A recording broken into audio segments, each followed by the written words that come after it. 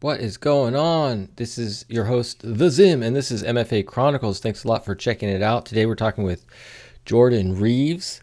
And before we get to talking with Jordan, I like to make a few announcements. So I give myself 3 minutes to talk to you about random stuff. So let's get into it because I have a couple of things and 3 minutes isn't a long time. So here we go. First, if you don't want to hear it, just skip ahead 3 minutes, then you can get to the conversation. But otherwise, thanks a lot for hanging out. I really appreciate it. So first off, just, last time I published a podcast, I said it was too late to register to vote. And that's not really accurate because there are some places in the country where you can register the same day you vote. So it is not quite necessarily too late. So check it out if you haven't registered yet, even though we're a week away from the big day or less. Hopefully you don't think it's too late. Check your area and see if you can get out there and vote. I'll have a link in the description of this podcast with more information about registering to vote. So check that out. And also be sure to donate. I have a link, donate to greater causes greater causes, right? Causes, bigger causes. Donate to things that need to be donated to. I have a link in the description of this podcast to communities of color.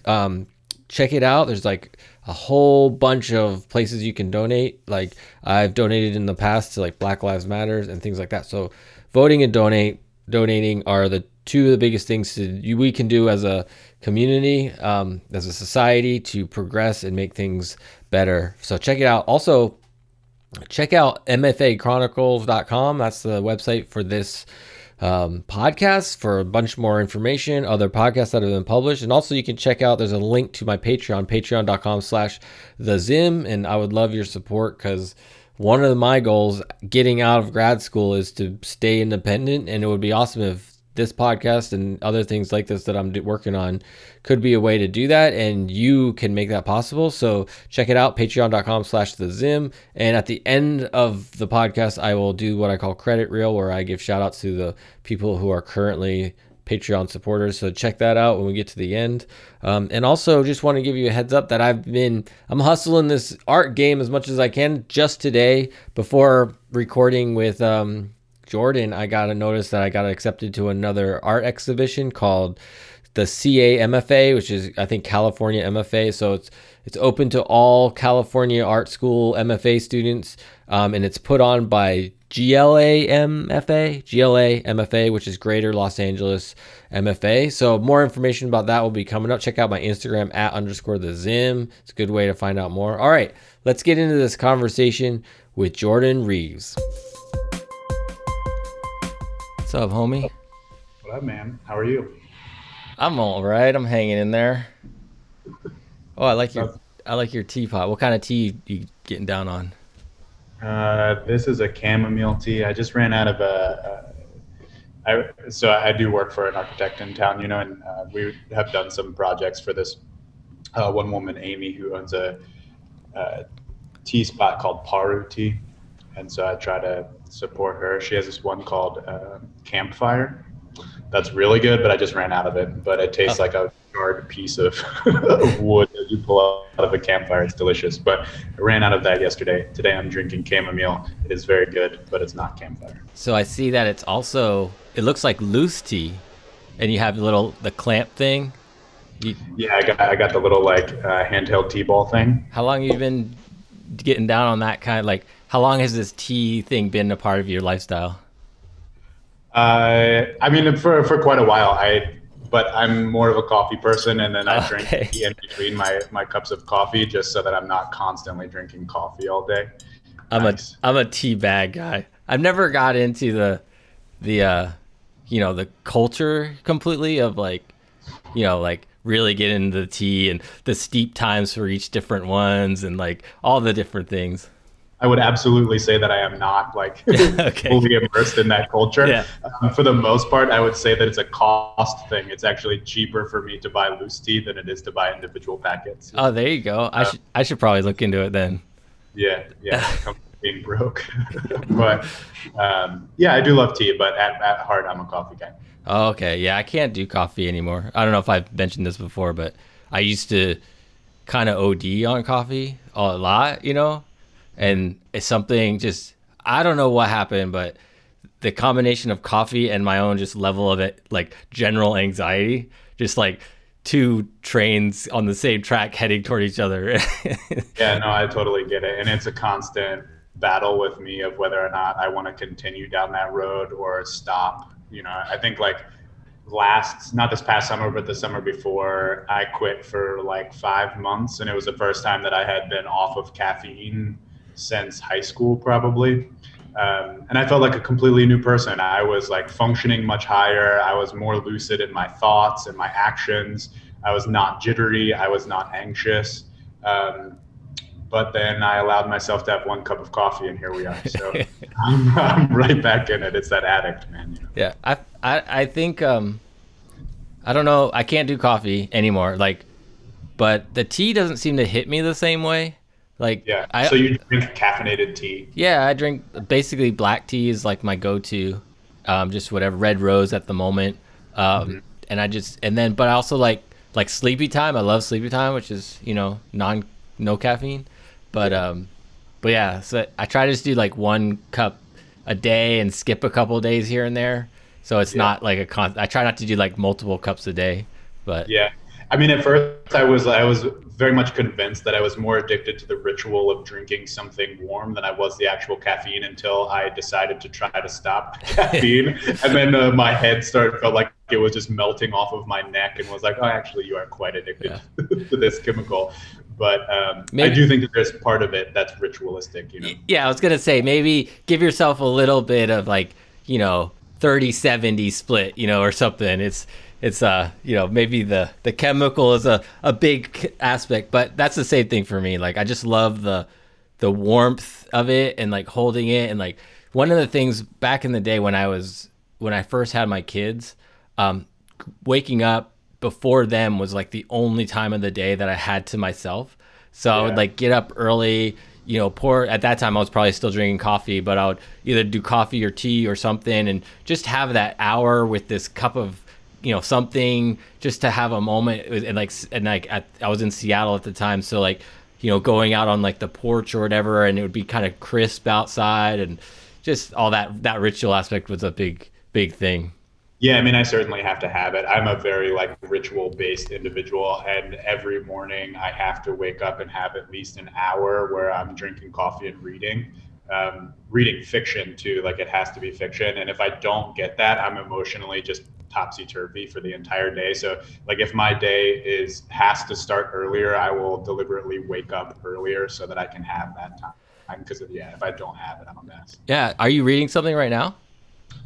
Yeah, I mean, kind of constant. I've been reading Zadie Smith, and I've been reading, what did I just read? The Ask by Sam Lipsythe, which was fun. It was just a really smart kind of dark humor. I enjoyed that. I also am into comics, so I kind of like split my time between those things. I need to escape for a little bit in the morning before I delve into school shit, Yeah, I hear that. I'm always on the lookout for like a good book or something like that. I recently got to be on like another podcast, and it was like a book discussion podcast. It was awesome. I really enjoy that kind of thing. So I'll check out these authors and books for sure. While I have you on this line for a second, I just read this book called Proxies by Brian Blanchfield, and that is one of the best that I've read in quite some time. And they're these like musings where his intent was that he would write about things, but do it so that he was not looking up any information. He was doing it just blind and from his own memory. That's why it's called proxies. They're like approximations of these things that he's talking about. I thought it was super brilliant. It was like, if you're familiar with like Maggie Nelson or I think it's closest to Maggie Nelson, but I'm pretty much guaranteeing that we probably have very different tracks of like what we tend to gravitate toward with authors and books and stuff. But because I don't recognize any of these. No, that's totally fine. I mean, I read pretty much anything. Oh, okay, cool. Yeah, I'm actually currently reading Lord of the Flies because my son has to read it for school. So I wanted to reread it myself and like just be able to talk to him about it. Yeah, for sure. Which, Yeah, that's a fun one. The pigs. yeah, yeah. I know. I don't really remember all of it, so I'm only 4 chapters in, so I'll kind of get back on track with it. But I'm super Yeah, stoked. it's pretty relevant too. Yeah, I'm super stoked to talk to you because I'm really, obviously bummed about, the pandemic and not being on campus and kind Yeah. of not being able to run into people the same way and just have those random conversations. And Yeah, they're critical. yeah, and so I'm glad we get to catch up for a second. I've been recording this whole time, and I'll just kind of let it fly, just whatever happens. It's no big deal. I won't go past an hour or Yeah. anything. Yeah, no, you're fine. Yeah, But I'm super happy to talk. Like I said, I mean, like so much in like one of the main reasons I came to graduate school were for those kind of like intermittent but like random conversations that you have with people that are just so productive. And I've certainly been missing that over the last couple of months. yeah, for sure, for sure, we'll get it. Definitely, I want to ask you all about just go deeper on those kind of things, like how this Sure. has affected you. I know that you over our email. So there's a couple things. I have like 3 things that are specific to you that I Okay. that I want to ask you about, and one of them we and then I'll get into some of the pandemic and MFA stuff that I ask everybody about. But the one of the ones that we Really terrified to hear these, but go forward. no no there I think no I think they'll be great because one of them you already kind of know about because we talked about it through the emails that I learned about you, and it's that you're a Washington football fan, you know. So, so I wanted to find out, and you said you actually played football. So there's like a couple elements there, because like I don't know if it was I imagine it was noticeable that I wear my love of the Seahawks on my sleeve, kind of on my, and I didn't really know that you were even a sports fan at all. Like you don't have that. You're not wearing like your Washington football hoodie around or anything. So Yeah. so tell me a little bit about just set it up the way you did it in the email a little bit about what that culture was like for you growing up. Yeah, I mean, I think that you're not the first person to say that they were surprised to learn that I played sports and have an ongoing interest in sports. I grew up playing football and baseball my entire childhood into high school. I played football all through high school. When I got to high school, I switched from baseball to lacrosse, which I loved playing lacrosse, but was kind of late to that game. But yeah, I mean, I think that I was always kind of one of those people that growing up in my household, you were a Washington football fan. It was blasphemous to be anything other than that. So I kind of grew up like immersed in that culture, but I love playing the game. I was never one to be in maybe this kind of plays towards your like conception of me not wearing jerseys or anything like that. Like I love the sport itself. But I love playing it, but I don't spend a ton of time catching up on it. My sister is really into it, and so she kind of keeps me in it, and it's that relationship that has kept me around. I will say that one sport that I do try to keep up with as much as I can is UFC. I wrestled Brazilian Jiu-Jitsu for a couple of years at the end of high school. I played outside linebacker in high school. My linebacker coach was like, "You got to try this thing out. I think you'd love it." And I kind of fell in love with it's like physical chess, and it just the creativity involved, the discipline that's necessary. I feel like sports and the way that athletes dedicate themselves to it is completely analogous to the way that I work in art. And I do not think that I would be able to approach art in the way that I do, or at least try to, had I not have been fully immersed in sports culture my entire life. I just think that there's like yeah, again, back to this idea of discipline and kind of like working through adversity that I try to keep in the making aspect of my practice that I wouldn't have learned had it not been forced on me through playing football, especially, That and jiu-jitsu too. that's pretty amazing. So we were in a class together last year. the interdisciplinary critique. And I'm pretty sure in that class, when I was talking about my drawings, I brought up this kind of like concept that I came to grad school with was, what's the professional athlete's version of being a grad student? You know, and so hearing you say that was like, oh, I imagine Jordan gets me. He understands where I'm coming from.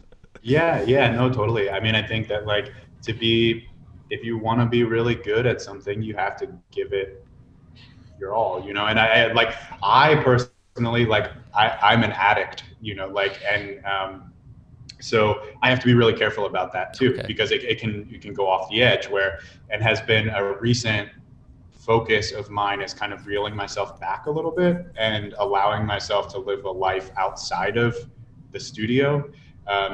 Because, you know, like, if I guess the correct parallel to this in sports would be like, if you train every day as hard as you can, you never allow your body to repair, right? So it's the same thing with art. And also with art, if all I'm doing is waking up every day and coming immediately to the studio and staying here until 10 o'clock at night, going home just to sleep, and doing that every day, I'm not getting any sort of new input from which to draw creative inspiration. So allowing myself opportunities to do new things or go for a hike or do something like that is critical to my ability to come up with new ideas, one, but also be effective in the studio. Like, if I just find that the studio becomes another job or something like that, then I'm losing my interest and my drive to be there. It's just that I feel like I have to be here. It's not because I want to be. So by breaking it up a little bit, I found that I'm far more effective because I know that I have a limited amount of time here. So I come and I, you know, do what I need to do, and all around far more productive.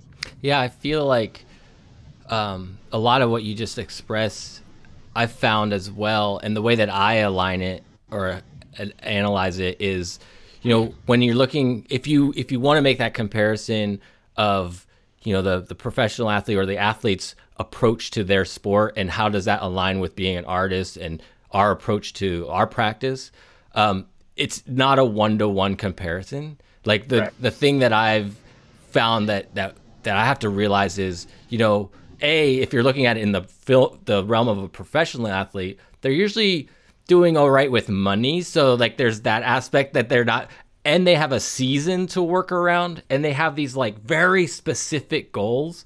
But as an artist, I mean, we have goals, we have like ideas that we want, but it's kind of tied in with life a lot. So it's really, so you have to find the way to interpret that comparison and not try to make it like, oh, I'm just going to work every day in the studio. It's like, what's that interpretation of an athlete, you know, or something. Right, totally. And I think that one of the most illuminating experiences I had as an art viewer was they had a Mark Rothko show up at the Harvard Museum. This was probably like 4 or 5 years ago or something. But anyway, so they had one room that was just completely outfitted with all of his amazing, just massive paintings. And then they had another room that was all of his notebooks and things. And, you know, I think it was specific to him because he's always historically portrayed as this person who just has these like religious epiphanies on a canvas, and it just happens and it comes out of him. And he's essentially this medium for a higher level, right?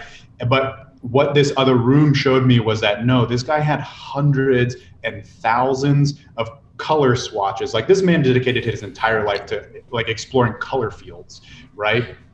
And so like seeing the amount of effort and research that he put into what people seem to think are like very simple paintings, is like, no, this guy's just like everybody else. He put in his time, he put in the effort, and you see the results. You know, you stand in front of one of those paintings and you feel it.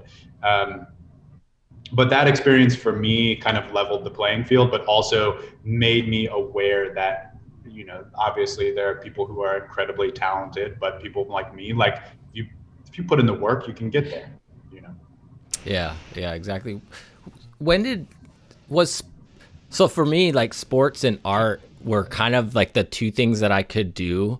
And so they kind of ran parallel like the entire time, like as early as I can remember. There's not really a moment where one was not happening while the other one was. Is that a similar kind of experience for you? Oh, I came to art really late. Okay. I came to art, I mean, I was always kind of like doodling and things, but never taking it seriously. I didn't come to art until I was living in Mongolia, so after undergrad. Um, and then when I came back from the Peace Corps is when I really started to dedicate myself to it. So I've been kind of seriously pursuing this for about, I don't know, 6 years, 6 or 7 years now. So I'm kind of late to the game. Okay. That's it. Man, you're just every time you say something, you drop another thing like Peace Corps, Mongolia. Like that could be probably another hour podcast all by itself just to talk about those experiences. So we'll just leave some things to mystery and maybe revisit them down the line when we do this again or something. Sure, yeah, yeah. But that's awesome. The thing I wanted to ask. So since you did come to art, like you said, it's been 6 or 7 years. Like you've made that connection. Like we've already been discussing for the last 12 minutes about how to kind of align sports and art together in a way. And I think we got a good handle on how that works for you. But externally, like coming at it, like, have you felt any, or have you had any experiences of the external world of it being a polarizing idea to try to align those two together? Like, do you see any resistance, or do you see just like how possibly other artists, like, because what I find is oftentimes it's a lot of artists tend to, there is a being of artists that part of why they are artists is a rejection to like the sports world and to that kind of things. So have you seen anything like that in your process, like coming to it late, maybe even? Like, Yeah, I mean, for me personally, it's always just made sense. Like, it's just very clear that those things are related, and the ways that you go about pursuing those things are related. I mean, I just have never really thought about it unless somebody like brings up the fact that they like couldn't imagine me like playing football or whatever it is, and that simply is just like a social, assumption about the types of people that do those things. And I don't know. I was talking to somebody the other day about just people that were attracted to personality wise. And, I'm always really interested in people who can kind of imbibe these seemingly contradictory ideologies just because it takes a relatively complex understanding of things for those two to coexist. I'm not saying that like art and sports is like a complex idea to wrap your mind around, but I just think that there are certain things that people come to the table with making assumptions about types of people and what they'd be into and not into, and those are just bullshit. It's just random. Yeah, I get it. I guess it's probably just a personal thing as well. Like every time I bring up something sports related in the kind of umbrella of being an artist, I always feel like everybody's just rolling their eyes at me. That's just like. Okay, so I guess I do have to qualify this slightly because, like I said, the one sport that I do really pay attention to is the UFC, and I hate everything about the UFC except for the sport itself. Like, I think that the sport is like the most pure expression of creativity, athleticism, intelligence, but the social sphere within which it functions is typically, I don't want to make huge generalizations here, but typically very toxic. The organization itself does not do is not socially very beneficial, I guess is an okay way to put it. But so I do like, I mean, I totally understand where people are coming from because typically those cultures can be very toxic, very masculine and not productive. And I think that there's an opportunity there, especially within these social times, for us who hopefully don't fall into those things to work from within, and to like change people's understanding on both sides of it, that there are people who don't fall into those tropes, but then the people who do, who are also inside of it that we're engaging with, open their eyes to the fact that what they're doing is not okay. I'm going to change gears here a little. The second of the three. We spent a lot of time on that. That was great. I love it. Podcast. Yes. Getting to just go. So you've expressed in, I think it was one of our group meetings a couple weeks ago, that you felt the David Blaine balloon event was like the greatest moment, I don't know, in recent times. So I need you to sell me on that. Like, I'm not convinced. So I want to find out why you think this is such a great moment and what it did for you. Yeah. I think that a lot of that is stemming from kind of this rejection that into like all of high art has to be highly intellectualized, which we're fed in this institution, right? Which I just think is absolute crap. But what I found so amazing about what he was doing was that, one, just in terms of his career, I felt like this was kind of the culmination of a lot of his previous performances, both in like the physical endurance, the way that he trained for it. I felt like the performance itself was such an interesting combination of artistic aesthetic, engineering, and daredevil, that like, we oftentimes we're talking about this like divide between like sports and art, right? Like that often happens too between art and science. And in my mind, those are just two different ways of exploring different types of ideas. They don't need to be separate. I feel like they can help each other most of the time. And so I felt like what he was doing was kind of showing how these things can come together to create something that's really beautiful. And also too, I just felt like his intent was so pure, like he was giving the entire world an opportunity to sit and live one of their childhood dreams. And we just got to experience that together as a uniform experience for 25 minutes. And like, what more beautiful of an act is there than that, than allowing us to just all be children for 20 minutes, and I felt like that was, it was just such a kind gesture. And this idea that like magic is not art, like in my mind, like when art is functioning at its highest, it is trying to be magic, I'm and so I just like, I don't know, I felt like I was, maybe being a bit histrionic because I felt like there was such a pushback against it being a performance art piece within the institution, and I didn't feel like that was fair to him. And I just felt like it made me like, you couldn't fuck with my vibe all day that day after having watched that. Like, I was in such a good mood. Like, I was walking on cloud nine, and like, what higher functioning could you ask for out of a work of art to elevate me to that level? I don't think that there is any, and I just felt like it needed due respect for what he was accomplishing, I think you might have convinced me.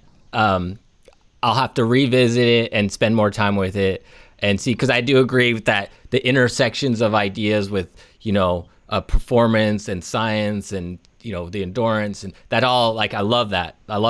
Where I got a little hung up with it was that when he had this moment that I'm a victim of circumstance, because the moment I turned it on or looked at it, he had his like daughter or something.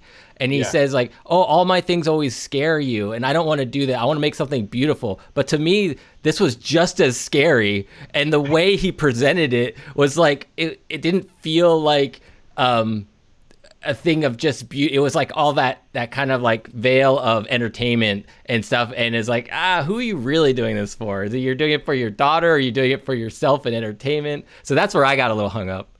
Yeah, and I mean, I guess that like that's totally true. I did have a bit of hesitation with that as well. It's like, man, his daughter could be about to watch her father fall to his death, But I guess to be fair, like, we all make art for selfishly motivated reasons. He had his motivations for doing that, which were typically, he wanted to push himself, in his practice, and also, you can play it as, he wanted to give his daughter something, which I'm sure that he did. To deny him that, I don't think is fair. Yeah. But we also like can acknowledge that like he was getting off on this too, and that was like a huge motivating factor.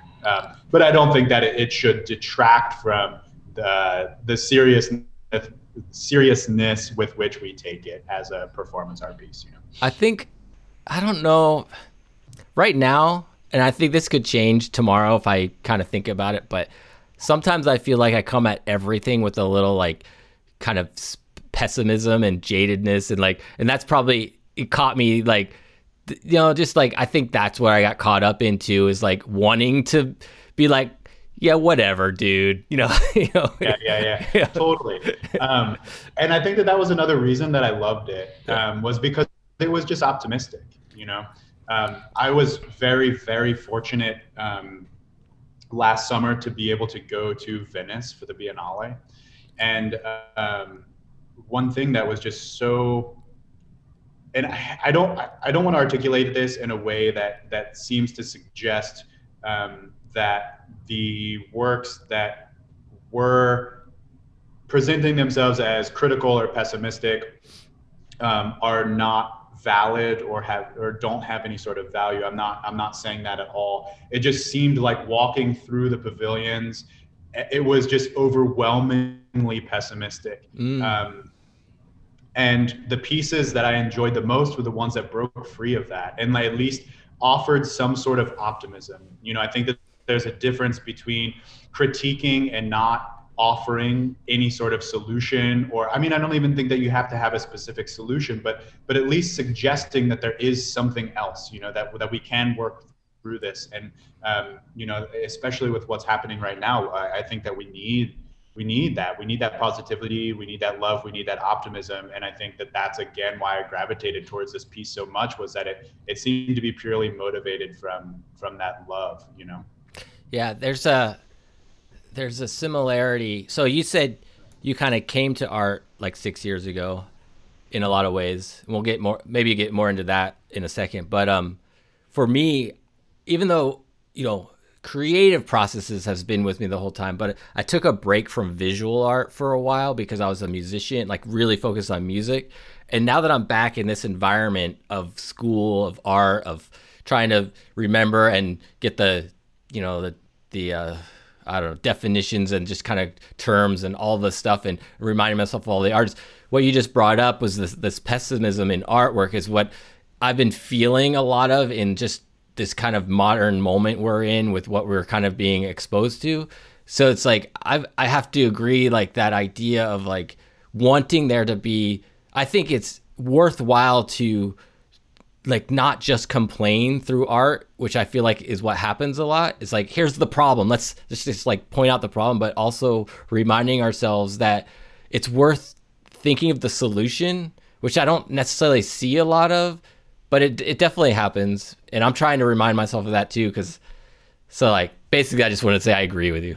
Yeah, I think that art especially has been kind of stuck in that postmodern cynicism for a couple of decades now, and I think that the reason is because it's easy. We see that in the comment sections of YouTube all the time. It's like, it's really easy to be a cynic. It's difficult to put something new out there, and so I try to accept that challenge in my own practice, and I really have been just gravitating towards work that does the same. And I don't think it's necessary to say that you have a solution. I would be naive to say that I have any sort of understanding of what's going on, or for that matter, a solution. But perhaps giving people an opportunity to feel something other than cynicism will allow the person who is fucking smarter than me to come up with the solution. Yeah. It's just easy to get stuck in. I think right now it feels to me like the institution all the way across the board, just belief, like ideology, schooling, gallery settings, they dwell in that. They enjoy that cynicism more than maybe we do. So it's like it's going to be hard to break out, because it's like almost like it doesn't, because if you get positive or if you get another way of looking at it, I've found it gets written off as cliche, or it gets written off as something like not art. Right. It's like a different, and it's like, but I want to be positive. I want somebody to like get pumped, off, and not have it be just brushed off, Yeah, that's very true. Like, I do think that it's very challenging to provide an experience that is optimistic, but also doesn't fall into the easy tropes and kind of cliched atmosphere that a lot of it can, and that's why it's so hard. And a Yeah. lot of people steer away from it because it's way more challenging to succeed in that manner.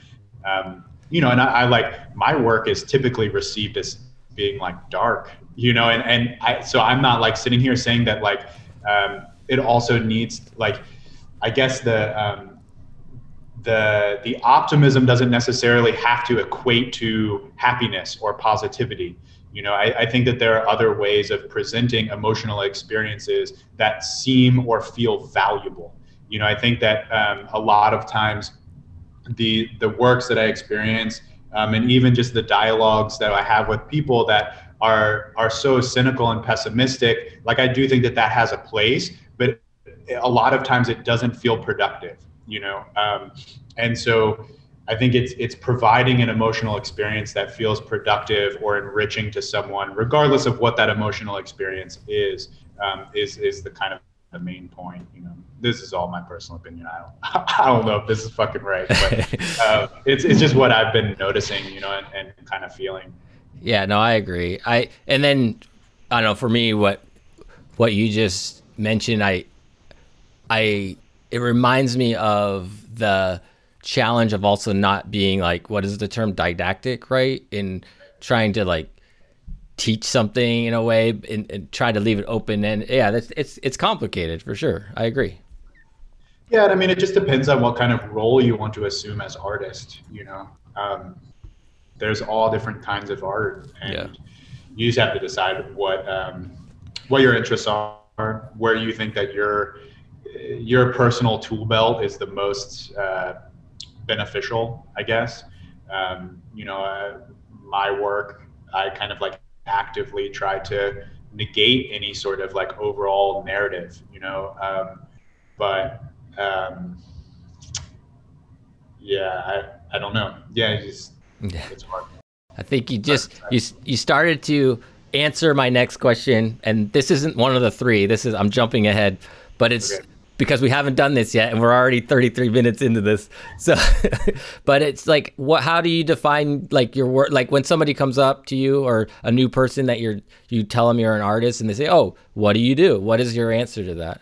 Like, Man, yeah, the $1 million question.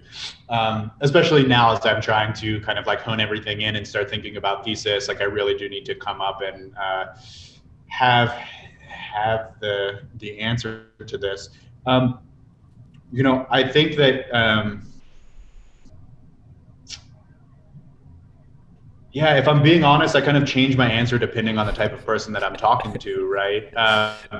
Because so I think that there are certain things that my work does or attempts to do that it kind of, I work around memory. I work around narrative in a way that kind of gives you an opportunity to create the narrative yourself based off of your own personal narrative. I'm interested in the way that objects communicate with one another and how I can manipulate those objects to kind of suggest a narrative without making it obvious what that narrative is. I think that mostly my answer is that I make small installations or tableaus that kind of function around memory, object communication, communication through object, and materiality has become more of a focus of mine as a means of making those other things happen, not necessarily being a focus, just something that I kind of geek out on. But again, so this is kind of elucidating for you that I have a lot of work to do before I write my thesis. I need to really pin those things down. I think that there are threads. A lot of my work recently has been referential to the body, and that is certainly something that I'm going to have to address. It's been something that I've been thinking a lot about. The body as kind of this method of communication, as my most like base means of communication. But yeah, I mean, like, in terms of what I want the work to do, or like the experience that I would like to create for the viewer, I would just like to create an experience that and a very base level elicits an emotional response from my viewer that creates this sense that what they're experiencing is somehow familiar, but they can't put their finger on why that is. Um, and if I do that, then I think that I'm successful. If I present something and it doesn't vibe with people or it doesn't elicit anything, and then I've failed. You know. Um, To so I that try to think of it in just in very base terms, like either it functions for you or it doesn't. Why or why not? What it's communicating, I'm like interested in hearing, um, but I don't know what that. I kind of leave that open. when you're trying to approach this idea of familiarity, do you rely on how much of it is a split between your feeling familiar about it for yourself versus the reaction you get? And is there like a is there yeah, I don't know. Between Yeah, I mean, I think that the trick, at least that I've learned, is that it always has to be for yourself. And if you remain true to that, um, then it will more often than not work. You kind of create this internal consistency or coherency that I think comes across in the way that it's presented. That somebody looking on at it may say, "I don't know what the hell this is," but it feels valid. yeah. Like I'm not questioning it as a thing. Um, and I think that that's really important. Some of the artists that I admire the most, I don't resonate with all of their work, but I would never be able to walk up to something and and and deny its itness, if that makes any sense, right? Like, I don't know what this is. It doesn't vibe with me, but like it feels like I couldn't critique it, and I'm gonna sit with it for a long period of time, thinking about it, thinking about how I relate to it or don't. Um, like a Robert Dober or somebody like that, and like David Lynch, I think is such a great example of this. Like some of his movies for me just fall totally flat, and some of them I'm like, this is the most brilliant thing I've ever seen. Yeah. But like the consistency internally in each of his films is so strong that I can't fault it. Even if I don't like resonate emotionally with it. And So I just think that takes courage to be able to do that, and I admire that. So I'm going to ask you the third of my exclusive questions for you.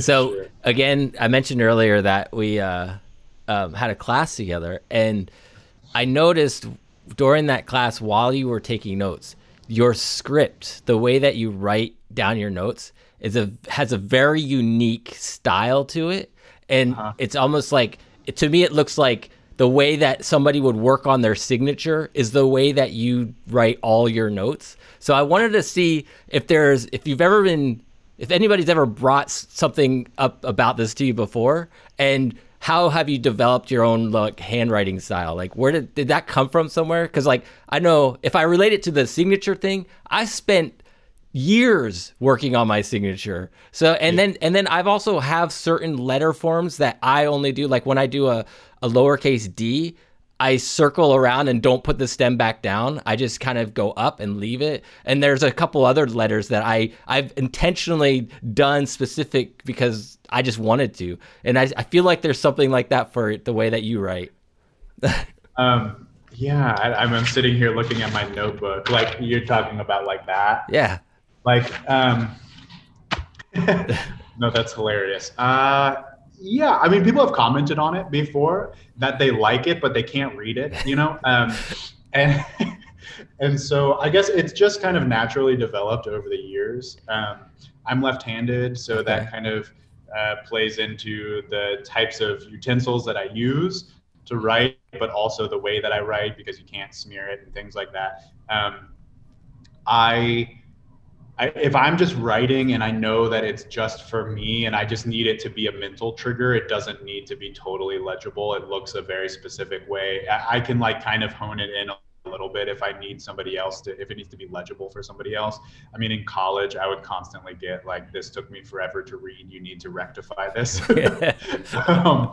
So I don't know. Yeah, mostly it just feels natural, and Okay. it's kind of just become like a thing. I haven't like spent much time trying to develop it. It just is what comes out. Because I noticed as well, it's like it takes up more of the page than I think most people, right? It's similar to kind of when I take notes. I don't try to fill in each line. I don't even pay attention to the lines. I just write on it. It's basically usually in the same direction as the lines, but it's not like a thing. But Yeah. so what there's probably some similarity there, especially when you showed me that page that you just showed me. But it's like, spaced out. You're not trying to fill up the page with all the notes from that one lecture, and I don't know. Yeah, I mean, I hate lined paper, but yeah, I mean, I think that like I try not to take many notes, and I just like write down little things that'll help trigger a memory or something that I need to reference later on. So yeah, I guess that would kind of explain why it looks a bit haphazard, because they're not like full coherent thoughts. Usually it's just like a word or two or a phrase or something like that. Cool. I'm just curious. I just wanted to see if there was any. It's interesting that like you noticed that. Yeah, definitely. You mentioned like having to write more legibly. Like for me, I write illegibly totally as a defense mechanism because I'm dyslexic and I can't spell. So it's like I just like write like this weird chicken scratch that oftentimes I can't even read. So you can't be held accountable for it? Yeah. But yeah, I just want to, because I know I'm going to spell things wrong and I don't want people to see I'm going to spell things wrong. I get embarrassed about it. So I just kind of like just scribble away, All right, to you, man. I love that. So it can't be me, I quit. Yeah. So what do you do? What do you do when, so you're working, like we mentioned earlier about, you can't go 100% all the time into your art making because you need to. So what are the things that you do to decompress from, whether it be your art making process or just, if you're a news watcher or whatever, or if you had a rough conversation with a family member, like where do you go? What do you do when you need to just kind of like clear the slate? Like how do you do that? Man, no, this is funny because, so as I mentioned, I have an acupuncture appointment right after this. And acupuncture is something that I have just started doing. And I've been interested in it for a while, just in terms of some sort of like way with dealing with depression and anxiety. And so one of the first meetings that I had, I was having a conversation with the acupuncturist, and they were like, it was basically just breaking down my day or whatever. And they were like, so do you have fun? Like, do you experience joy? I was like, man, that hurts because it's so true, I'm not great. I'm just now trying to really focus on those things. But I run and I've been doing that for a long time. And that's kind of my meditation. I also meditate. So like my morning routine is I wake up, I meditate, I drink coffee and I read, and then I go about my day. I promised myself when I moved out, I'm from Virginia, and I promised myself that when I moved out here, I'd learn how to surf. So I've been trying to do that. I am terrible at it. But I have found that in terms of its ability to just placate my thoughts, it's been about as good as running for me. So I do that. I enjoy hiking. I don't know. I am obsessed with music. So I do a lot of listening to music and. Cool. I'll have to get some greatest hits from you. But are you a believer? So I'm a believer in, I think they call it blue energy. But it's the idea of like being around bodies of water like helps. And like whenever I go to the beach here in San Diego, I love that kind of metaphysical aspect of getting into the water. And it's like, to me, like the ocean is just this massive body of energy in a sense, And I try to like just give reverence to that and recognize it and go like, hey, I'm here. I could use some of your energy. If you want to give me some, I'm open to it. You know, is there when you're in your surfing or anything? Is there any realm of that for you as well? Totally. I mean, I think that there's absolutely something to that. And I'm very sensitive to that as well. And I think that, it's humbling, because the ocean is this massive, terrifying unit of energy, that I think there's something about being constantly humbled by that, but also being in the presence of that kind of like repetitive energy of the waves, Mm-hmm. kind of calms me down, and I can get in tune with that. And that really helps, kind of like after watching the David Blaine thing, if I go surfing in the morning, I feel pretty good all day. Like it's pretty hard to mess with my mood. I feel kind of in my groove, you know. When you were in Virginia, did you live by the water as well? I didn't. No. No. My family's from West Virginia, and we grew up near some rivers, so we would go like canoeing and stuff. Um, and I do. I also feel kind of a similar. The ocean's a different vibe, but rivers, it can accomplish essentially the same thing. Yeah, definitely. Um, I have more questions. Give me a Yes. second. Where was I? Okay. Where are you right now? So you're in like a studio space. What is? Just describe what's going Yeah, on. Are you on campus? Oh yeah, you are. I am. Yeah. Yeah. So I was very fortunate in that Richard Keeley allowed me to occupy a vacant studio space down in Sculpture. So I have a space down here that I've been working out of, that kind of allows me to exist independently, which has been a bit of a change because, one of the things that I was a little bit hesitant about in the beginning of the program, just because I'm a pretty solitary, isolated guy. We have a shared studio space in the furniture program, but I certainly came to really love that aspect of it, just kind of constantly being in conversation and dialogue about what you're working on, what other people are working on, is just like mental gymnastics constantly. And not many people are on campus right now, and so like I'll come in, work in my studio, and then I go home and I live alone. So it's just like it's been a struggle. And I mean, another reason why I've been trying to do a lot of work on my emotional well-being lately, as I'm sure most people are, but trying to take a very like tangible and concrete, active approach to it. Yeah. I have to be honest for myself. I want to be honest. I'm just gonna be honest. You know, that's one of my minor. I don't know where on the scale it hits, but it is a degree of a pain point. The shared studio. I really, really wish that while on campus, I could have my own space that's just my space and not have Yeah. to deal with it. Because I have to have a shared studio too. But it's totally because I can't stand being watched while I'm working. I just Yeah. cannot stand it. And I imagine like, so you were in the wood studio for a while and there's like at least six like setups. And I understand like, because it's like the wood shop, there's this more, it makes sense to have a shared space because of how woodworking works. You're sharing the tools anyway, you know? Yeah. But yeah, so I don't know where I wanted to go with that. I just wanted to say it, I guess. Yeah, no, I mean, like, I totally agree. And I'm the same. That was my hesitancy with it in the beginning, was that, like, for me to be able to get comfortable enough to be creative and productive, I need to usually be alone. Like, I need to fucking dance if I want to just have a solo dance party for 15, 20 minutes and then go about my work, and it's hard to, I mean, some people can pull that off. Like, they don't have the self-conscious issues, but I'm certainly not that person. I'm working on it. But yeah, I get you. It was, it was challenging at times, but I think that I got a lot out of it too. I really did. So I owe a lot to that, I think.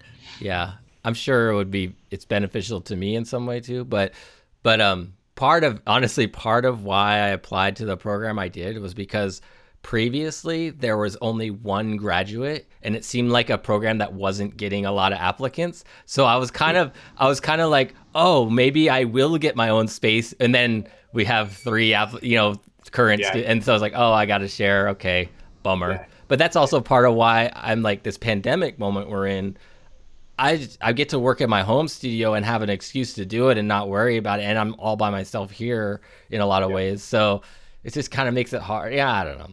Yeah, but I mean, you're also quite good at extending yourself to have conversations with people. I'm not that way. Like, if you don't come up to me and talk to me, I'm not going to do it because I get anxious. So, Yeah. like, I'm always happy to have conversations with people and I love people. It's just that, like, it takes a lot of emotional energy for me to, like, go up or extend myself in a way that says, hey, let's have a conversation. But you seem to be pretty good about that. Going back to that statement, you made this comment, contradictory ideology earlier, which I wrote down. I like that. But I actually try to live in that space in a lot of ways with just, I love not being predictable. And one of the things that I feel like is part of that is because I do reach out to people, especially as I've gotten older, I've been able to do it more. But I am a high introvert. Like I need to be in a hole by myself for an extended period of time before I feel normal, and then, but I have been, because I think a lot of people that just meet me, especially maybe in this environment at school, they could see me doing that, reaching out and wanting to connect. And they're thinking like, oh, you must be more introverted. And then when I perform or I'm on stage in some way, they see that kind of side of me. And it's like, yeah, but no. Yeah. But I was alone for a week before that. Yeah. Like I'm exactly the same way. Yeah. So much so that it, like, can at times become problematic in friendships or relationships, whatever, when it's like, it's not personal. It's never, I mean, it rarely ever personal, right? Like, it's just that I need to be alone for the next 3 or 4 days to recenter myself and Yeah. emerge a productive member of society. But yeah, I'm with you. I'm a huge introvert. Yeah. Do you have a time constraint? Do you mind if we run a little bit longer No, than yeah, five? yeah. Where, because I have a few questions that I feel like we'll go over. Probably not much longer than like 20 minutes more. So, Yeah. okay, cool. I wanted to ask you, we've kind of dabbled on it a little bit with the studio stuff, but what's been, since we've been in this pandemic moment with school, with life, with everything, what's for you, if I can be kind of broad about it, what is the kind of been the greatest hits or greatest not hits of this moment of, time with the pandemic? Like, how have you been reacting to how it's affected the school? Has it affected your artwork in a different kind of way? Like, what are some of the things that has changed because of being in this moment? Yeah, I mean, I guess kind of coattailing off of what we were just talking about, one of the greatest realizations that I've had is that while I am a, like, serious introvert, I do need people. Mm-hmm. Like, when it comes down to it, I'm a human who has, like, needs, and some of those are social. And um, I think that it was easy for me to kind of brush that off because I was constantly dealing with people every day. But it is something that I need and something that I really enjoy. And so recognizing that about myself and realizing that I need to schedule those things. I need to make real connections with people. Um, I mean, they might be, like, sparse, but I do need them, and that I don't think that I could have realized without this current situation. In terms of my work, I mean, I think that uh, I was pretty, like, make sure I say this right. Like, I I was pretty. I know the way that I work, and I need to be in the space with the machines, and so that was frustrating at first. And I try to paint and do 2D things, but I'm just not engaged with them in the way that I am with sculpture, and so it's been nice being back on campus. But I think that, again, it kind of reiterated the fact that, like, I need my hands to be seriously involved. Like, I'm a very physical person, and that requires me having a space with machines, and just thinking about post graduation, like, what type of studio I'm going to need.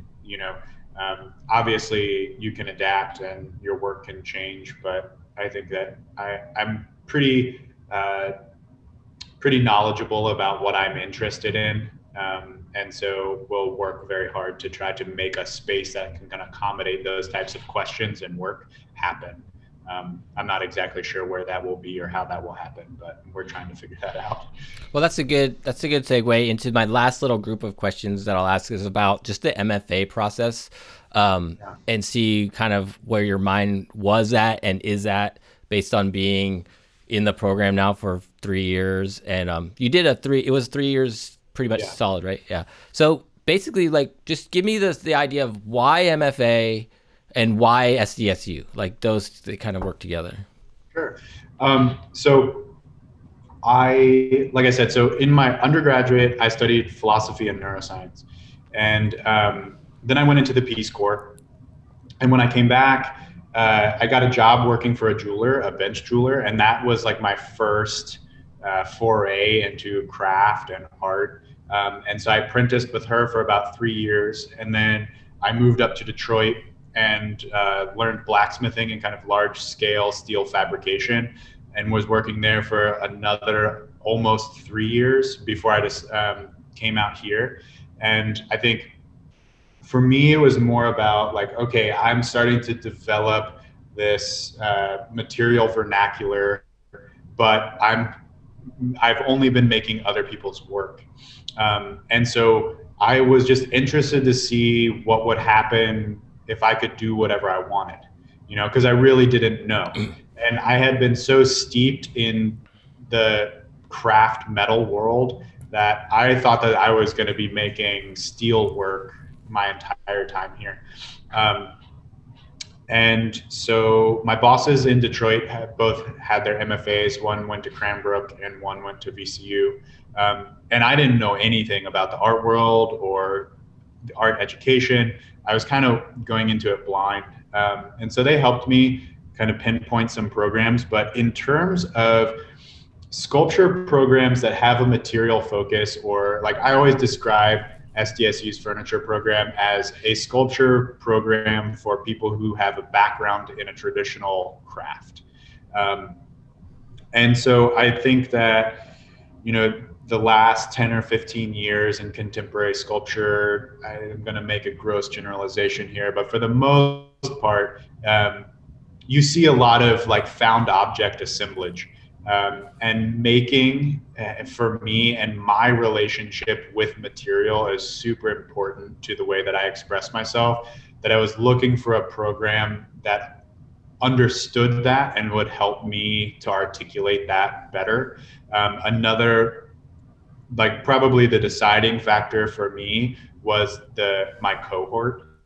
Like I loved the idea of being in a room with people who like, even though I'm going into a room with a bunch of woodworkers and my knowledge is metal, their understanding of how to build an object is similar. So like we can sit down and have conversations about the engineering of a piece of work, and materially, how would you express this better? What is the way that you would go about doing this if you're looking to, put focus on this material quality of wood or metal or whatever. And I think that this program is really unique in the country, that there isn't really another. I mean, Madison, Wisconsin is really the only other program that I think is similar in that way. And so it was kind of a no-brainer for me in what I was interested in. I cannot like imagine making what I'm making now at the outset of it, but it feels correct. And I don't think that I could have gotten to where I am now had I not been specifically at this program. Well, that's a good segue into my next question is like, what was your perception coming in, and what basically has changed, or what has, how has the program affected you, or even just like what is something that's like amazing that you didn't really realize was going to happen? Is there anything that you can point to in this 3 years that was different than what you initially thought of? Well, I think my Peace Corps experience was really good in that it taught me to not have expectations going into things, because they're only going to end up being a hindrance, right? Yeah. So I tried really hard to not have a ton of expectations about where I would end up, which I think was really helpful, and just kind of letting it go. I think that One thing that has been really helpful to me has just been a change in mentality surrounding the way that I work. In that, and I've talked about this a little bit about like because of my undergraduate education, I think like I had the very kind of like scientific method of approaching artwork in that like this is my problem, this is the thing that I'm interested in, I'm going to go about it this way, and this is the visual representation of that thing. um, and what I found was that I work much better just trusting my gut and just really just kind of dropping that.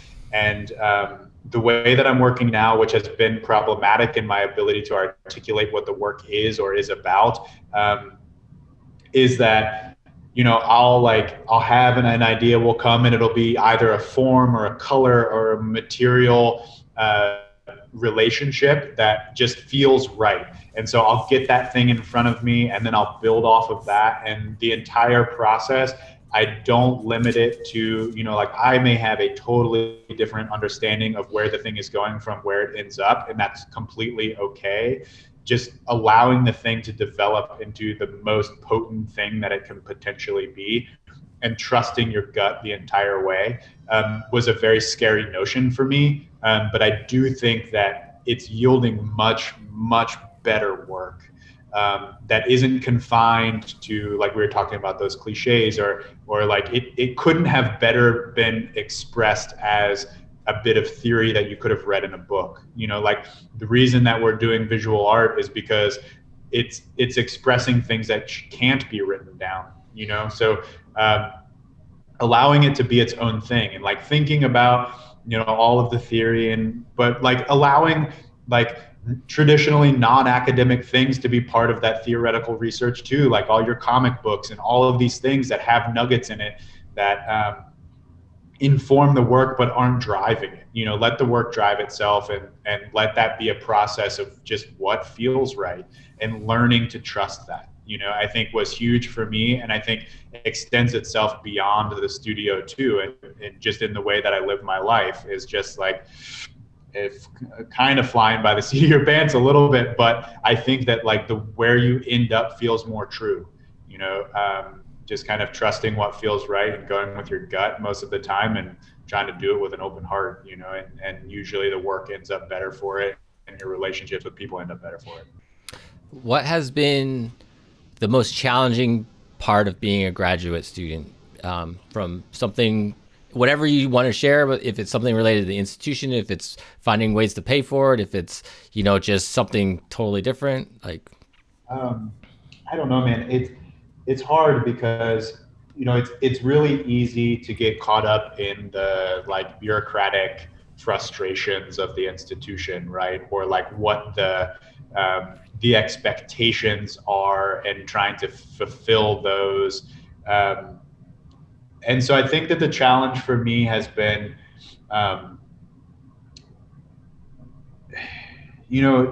adhering to those where it's necessary, but for the most part, just recognizing that like, and I think it was good for me, and I'm sure you can relate to this, like coming to school a little bit later in life and having worked in the industry for a while, this is a blessing, right? Like we have 3 years to do nothing but exactly what I want to do every day. Like that's pretty incredible. So I think that it's really difficult to kind of keep that as the forefront focus and not allow all of the other institutional frustrations to seep into that, because the studio is like your sacred space. Like it has to be this kind of like pure space where you feel totally free to do whatever you want. And so being a productive graduate student who's helping other people and helping, progress the program while also like, I just get so emotionally caught up in that. I'm like an emotional sponge, like a pure empath in that way. And so I have to be really careful about how much I include myself in those things and how I let them affect me. And because it does affect my work. And if I'm anxious and frustrated, I can't work. And I think that's been a challenge for me, but also again, like how that experience has kind of filtered out into the way that I live my life. I feel like I have a much better understanding of myself and how much of those things I can take and how I'm willing to give to people in that way before I become just like a torpid, like emotional, puddle that's just not productive for anybody, so it has been helpful in that way, but I think that it is difficult for me to kind of figure out like, wait, no, you should do that thing, even though you don't really want to do it because it benefits a lot more people than just yourself. And I'm like a pretty selfish person, so kind of navigating the institution while remaining true to what I want to be doing is a challenge, but I don't know, ultimately it's been a very positive experience for me. I'm super glad that I did it. It's been great. It's been hard, but I've really enjoyed it. You just got to know where to put your efforts. Yeah. Yeah. I definitely relate to all that.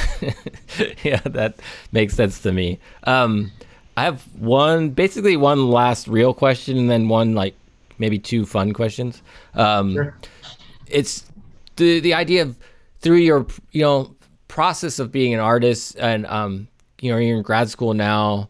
So there's like a lot of emphasis on this moment in time, but if there's another idea or moment that you feel, or if this is it, that you feel you've learned the most about being an artist, where is that for you? Where do you think you've picked up? Is there, or can you name a spot? Like, is there something within any span of your life that you've taken to heart in a way that's, you feel like it's probably affected your art more than anything else?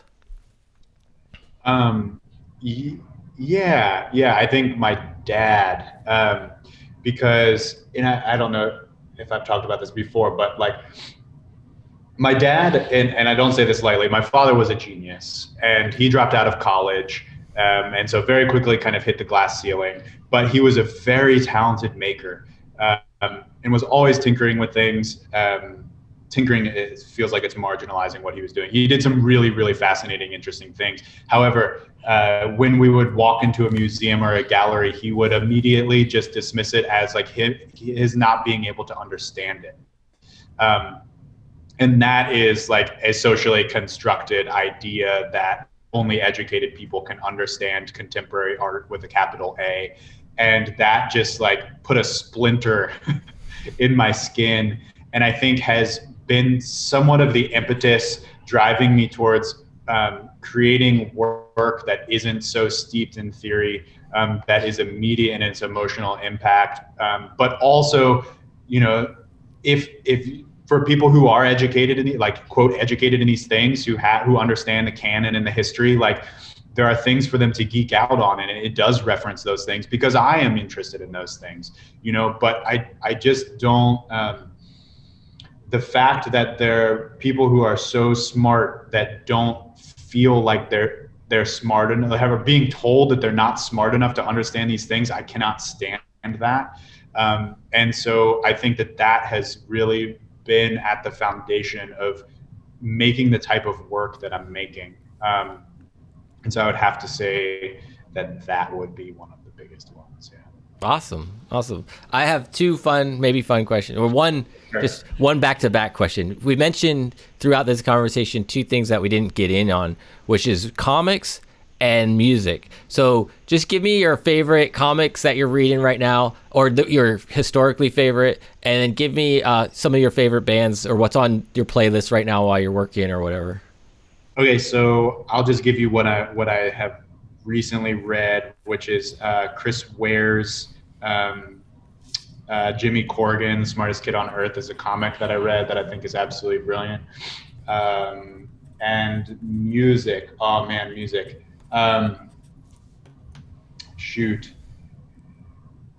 Oh, I guess let me just look at my phone and tell you exactly what the most recent thing that I was listening to was. Alex Cameron.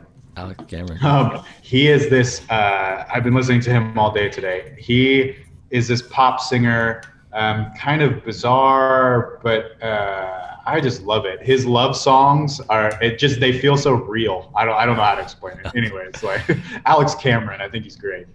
Cool. Thanks, Jordan. This is awesome. I'm going to end it in a second. Don't go anywhere. Thanks a lot for talking with me. I'm glad we got a chance to catch up and get to Yeah, know man, I you. really appreciate you having me on here. This is great. I love what you're doing, and yeah, keep it up. Oh, I will. I will. And we'll have to do it again down the line because obviously there's so many more things that you could like tell us about, and hopefully, after grad school, some amazing things will be happening. So we'll learn more about that as well. So, Yeah, thanks, man. I'd love to. all right. Thanks a lot. I'm gonna stop the recording. All right, here we are at the end. You made it. Thanks a lot for hanging out. If you're still here, still listening, this was a longer one than I normally go. I try to cut it off at an hour or less, But Jordan was a great guest. He was like an ideal podcast guest. He actually had things to say, which was awesome. And we found some cool tangents to go on and different ideas. So hopefully you enjoyed it. I got something out of it. I don't know. Yeah. Thanks a lot.